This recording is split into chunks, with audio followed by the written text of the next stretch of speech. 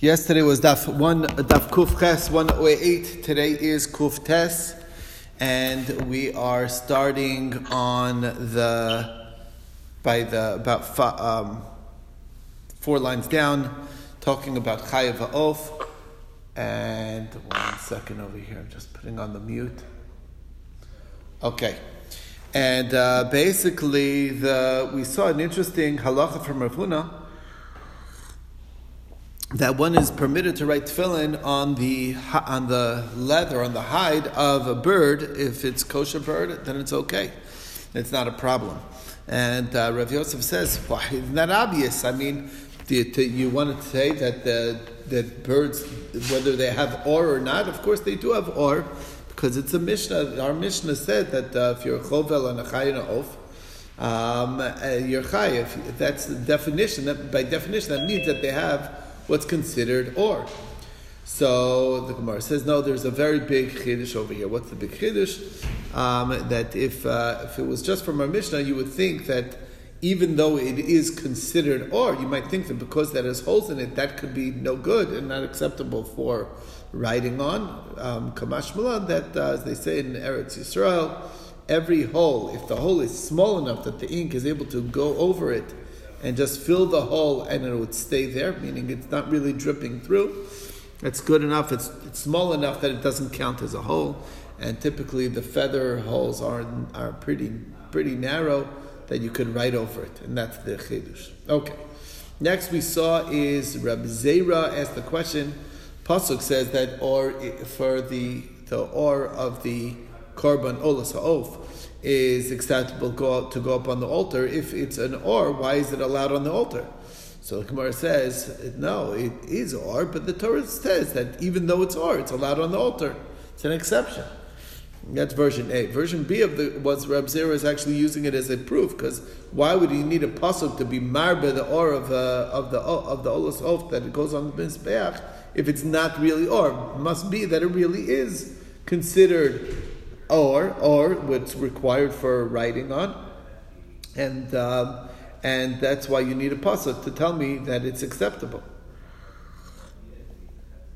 Because otherwise, why would I need a pasuk to tell me it's acceptable?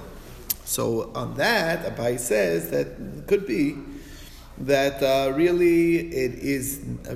it's not or. Why do I need a pasuk? Because since it has a bunch of holes in it, people might think that's like not appropriate to bring as part of the altar because it's mos. That's why I tell you that we don't worry about that. But it's not. But the point being is not conclusive proof. Okay. Next thing we saw is Marbre de Ravina asked Rav Nachman Yitzchak a question. What about writing tefillin on the skin of fish, kosher fish? Okay. Can you write that on the skin of a kosher fish? So he says, look, if Elio comes and tells me, then we could do it. So he says, what do you mean if Elio comes? If you're telling me whether it's or not, the mitzias is that the fish do have skin. So it definitely could be, as far as that goes. Must be. The question is, and we know, we talk about it in the Mishnayos, that the or of a fish is not mitama. Okay? It's matzil be'ol ha'mes. It protects for ol ha'mes. So what it is that if Eliyahu Navi will come and say that the smell of the fish goes off, so then it'll be fine, otherwise not, and that's the issue. Okay. Next we saw is an interesting story with Shmuel and Karna. They were standing by the river, sitting by the river, and they saw the water rise up in front of them, and it was frothing the river. So Shmuel said to Karna that what that means is that there's a great man that's coming from Eretz Yisrael and traveling here.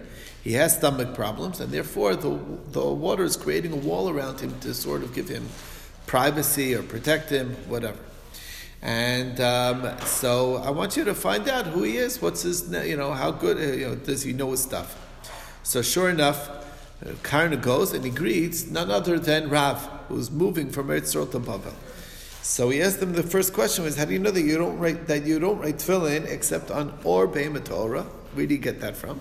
So he says, why do you know it has to be from a kosher animal? So he says it's from the pasuk. Pasuk says, "Matiyat Torah Hashem b'ficha." That what does that mean? It should be in your mouth. Min hamutar b'ficha. It has to be from something that's kosher. Next question he asked him, how do you know that dam, blood, as far as Tumah of Nida goes, is red. So that's a pasuk. Pasuk says that the Moav salt was of a year Moav mineged as hamayim adumim kedam. The fact that it says red as blood, that means that dam is supposed to be red, and only those liquids that that are coming from the body that are red have a din dam. Okay, black of course is also red, but it's red that after it oxidizes, so that's how it turns black. But it starts off as red. Next is Mila. How do you know Mila, where Mila is? That was the question he asked them. So he says, look, it's a Gzera Shava. It says Orla by Mila. It says Orla by the fruits, the first fruits, the first 3 years. Just like over there, it's what makes pri. So too over here, it's what makes the peri. So maybe it means his heart, because it says Umaltum is Orlas Levavchem. Or maybe it means the ozen, the ear. You have to do a mila on the ear because it's orlas oznam. So another pasuk. So he says no. It says orla plain over here and there, as opposed to there. It says an orla with something. It says orlas levavchem, orla oznam. Okay. So he said. So Rav did not like being peppered with questions. So he says, "What's your name?" And he said, "My name is Karna." So he says, "Yeah, Rav, typically Karna Beina. You should get a Karen in your eye." A horn in your eye, which is a sty or something. And apparently he suffered from that. In the end, Shmuel brought him to his house, and Shmuel, wanting to cure him from his stomach problems, he fed him barley bread, fed him fried fish, and he gave him to drink some beer, and he didn't show him where the restroom was, so he feels the need to go to the restroom, and that will cause it to churn in his stomach, so that when he finally does go to the restroom, he'll relieve himself and cure his body, like basically drain out his system. So, but Rav was suffering, so he says, who's here causing me so much pain? He shouldn't have any sons, and indeed Shmuel never did merit to have sons. Only daughters. Alright, next thing is Machlokas Tanoim. We said that this is a Mila. How do you know that Mila is in the place where it is? One drasha is Rabbi Yoshia says the same drasha as Rav, that it's from Orlaso. It says from the Makkah that's Osa Peri to the Makkah that's Osa Peri. That's Rabbi Yoshia's limit. And Rabbi Nassan says that it's a more basic. Pasuk says Va'aral Zachar Shalo Yimel as B'sar Laso. So why does it say Zachar? To tell you that it's in the place one can recognize the difference between a male and a female. So that's how you know. Okay. Next thing we said is as far as writing tefillin on Or Be'em Torah and Or Chai Torah and Or Nevelos Utreifa Shalen. It could even be on the Nevel and Treifa, and you wrap it in the hair of the animal. Kosher animal, and you sew the batim with the gid of the animal, and it's halach l'moshe Messina as far as all that goes. Anyway, so one time by Tusi asked Rabbi Yeshua Garcia and said, "How do you know that you write tefillin on only can't write it with the non-kosher animals, hides?" So he says it's mantia Torah Hashem beficha. So he says, if that's true, then of a nevela or treifa should also not be good because you can't eat the meat from that hide. So he says, what do you mean? It's a mashal. He gave him an interesting parable. If you have two people that are obligated to be killed by the king, and the king kills one, and the other one was killed by an officer, which one is in a sense more chashav? The one that was killed by the king. So here, a nevela was killed by the king. It was God who caused the death of the animal. So it should be even more chashuv. So he says, if that's true, then why isn't it kosher? So he says, what do you mean? The Torah says you can't eat a nevela. What kind of question is that? So he accepted the answer. Anyway, brings us to the new Mishnah, which is got him to the topic of making brine, making hilmi b'Shabbos. And it says that you can't do hilmi, but you could do be'melach, which is basically the same recipe as we'll soon see in the Gemara. On that, Rabbi Yossi says, what's the difference? You can't make it's the same thing, whether it's a lot or a little. And the only way to make it that is illegal is if you put in oil in between the salt and the water. so that or before, so that it weakens it. So basically, but if you put the salt in the water first, that's problematic. So the question is, what's the first line of the Gemara? The first line of the Gemara, Rabbi Yehuda, it says, name of Shmuel,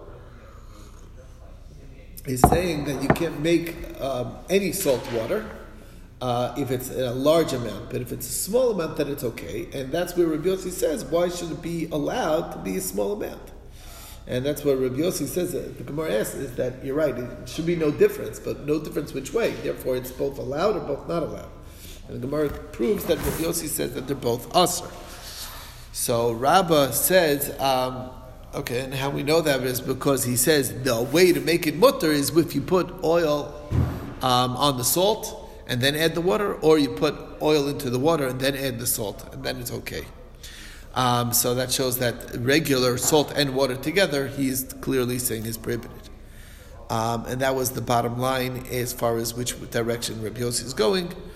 And that the Brisa, in fact, says it exactly that way, that you can't make, the Tanna Kama holds that you can't make a large amounts of mei melach that you would put your pickles in, to pickle stuff, but you can make small amounts that you're just going to dip, as a dip for your bread, or to put your, put on your cooked foods. And Rabbi Yossi says, just because it's a little doesn't make it allowed. I mean, can you do a malacha meruba is asar and a malacha mu'etes is mutar? Well, just because it's a little amount, why should that make it permissible? So therefore he says you have to do it with salt. You put oil on your salt and then add the water, or you put oil in the water and then add the salt. That's the way to do it. Okay. Next we talked about is, we saw that you're not allowed to make strong salt water. And what's the definition of strong salt water? If it's strong enough to cause the egg to float in it. How much is that? That's 2/3 salt to 1/3 water. And you get it fully, you melt the salt into the water. That's a very high saturation, and the eggs will actually float in that dilution. Okay. And what do you make it that salty? I mean, it's very salty. What do you use that for? That's for the fish brine that to salt the fish. Next we cure the fish. Now, next we saw is Rabbi Yehuda Bar Chaviva says that radishes can be salted and eggs. You have a question, Richard? Yeah, just a quick one. When they talk about the egg floating, are they talking about a raw egg or a cooked egg? I really don't know, but I think I assumed a raw egg. I don't know why I assumed that, but it's just it'll float in it. It's the same mass. It's the scientist over here says that it would work for either. Okay. Okay. Good. That's cool. Okay. Thank you. Okay. All right. Anyway, so talking about salting radishes and eggs on Shabbos. So Rab Yehuda Bar Chaviva says you cannot do so, and Rav Chizka says the name of Abaye that radishes are forbidden, but eggs are permissible. And Rav Nachman used to salt his radishes because he figured it's only ruining it, but then he found out that, and that's because the sharpness of the salt takes away the sharpness of the radish. But then it turns out that the sharpness is what's the healthy part of the radish. But then he found out that in Eretz Yisrael they salt all the radishes, so therefore he felt that it would be not appropriate to salt it, but just to dip it is okay. And that's there's a ancient Hungarian minhag to serve radishes with the chicken soup, and I don't know if anybody here heard of it. They dip it in they eat it, they have it as a side bite together with the chicken soup. So especially black radish. Black radish, it's a special kind of radish. Okay, but it's a clear-cut minhag, right? Very much so. Very much so. Yes, I figured. Okay. All right. Anyway, it comes from the Gemara. What do you think? It's not random. Okay, brings us to the next thing, which is Next is Rabbi Yehuda Bar Chaviv talked about the esrog and the radish and the egg, that that by having it together, the white part of the egg together with the yellow, that's what actually makes it healthy to eat. Otherwise, it would stay in your stomach forever, and that's true with all of those species. Next, we saw as Rav Dimi said that nobody ever drowned in the Dead Sea. So the Gemara says. What kind of crazy thing is that? What do you mean nobody drowned? People don't drown, but wood sinks? The Gemara says, no. Wood doesn't sink anywhere, so it's also not sinking in the Dead Sea. Of course not. But people who sink in other waters don't sink in the Dead Sea. And that's what he's saying. What is the chiddush of the Dead Sea? Is that actually it's coming to tell me talking about a question of refuah actually, and that was what it's relevant for. Is that basically can you? There's a story of Ravin who was going with Rabbi Yirmiyah right by the Dead Sea, and he says, "Can you wash your hands with the water of the Dead Sea? Is that like medicinal?" So he says, "That's fine. What about putting it on your eyes and opening and closing it so some of the salt goes in your eyes?" So he's like, that I have not heard, but what I did hear is something similar, okay, which is basically it was in the name of Avud, the Shmuel and Levi. One says putting wine in your eye is forbidden because that's medicinal. Putting it on your eye, that's okay.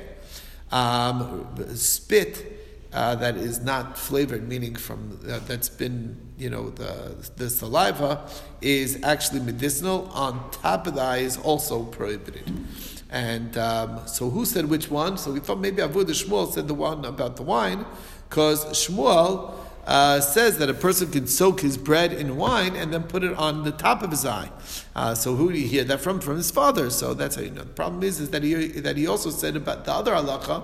Who do you hear that from? If he heard that also from his father, then that means both things were said by his father and none were said by Levi. Obviously, he heard one from his father and one from Levi, and that's what he said it over. So bottom line is, now we don't know who says which one. Next is Mar Ukva said in the name of Shmuel that you could soak these, I don't know what it is, something to put on, whatever it goes on your eyes. It's like some type of stuff that you, whatever, I don't know, special herbs, whatever, that you put on top of that you put on your eyes on Shabbos. If you soak it from before Shabbos, it's fine to put it on Shabbos on your eyes, and there's no concern. Bar Levoy was in front of Mar Ukva, and he saw that he was opening and closing his eyes when he did that, and he said, no, that's not what it is. That's not what's allowed. You're only allowed to just put it on your eye. So anyway, so that's the story. Then they sent to Rav Yana sent to Mar Ukva, can you send me some of these gelurin that Shmuel makes? He made a great recipe, whatever it is, this stuff that goes on the eyes. And he says, look, I'm happy to send it to you because I don't want you to think I'm a cheapskate. But let me tell you what Shmuel says, that it's even better than those applications that they put on the eye, is a little bit of cold water in the morning and washing your hands and feet with hot water in evenings. That's actually going to be better for your eyes. And that's what we brought down in the name of Ramuna, in the name that Ramuna said in the name of Rabbi Yehuda that the drop of tzonin in the morning and Rechitz Yadayim Raglayim in the evening is better than all the applications on the eyes that people put for. It works better than that. What Rashi uses, lotion. A lotion. It's like a mishcha, right? Some type of it can't be like I don't know. It can't be like a liquid because it's being soaked in water. So it has to be something a little thicker than that. So I'm just guessing. Anyway, we ended off talking about the importance of netilas yadayim in the morning, because if you touch your eye or your nose or your mouth, it's like very dangerous, or your ears, or your bloodletting wound. or that's all problematic before washing Nagelwasser in the morning and touching your male membrane, or is anyway a problem, and that's what we talked about, because it can arouse a person, and also your backside is also, you're not supposed to touch it directly. Use something to wipe yourself with.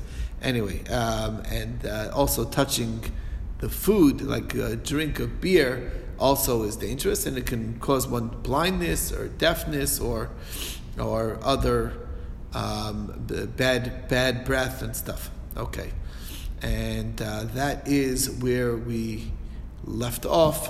I'm just gonna.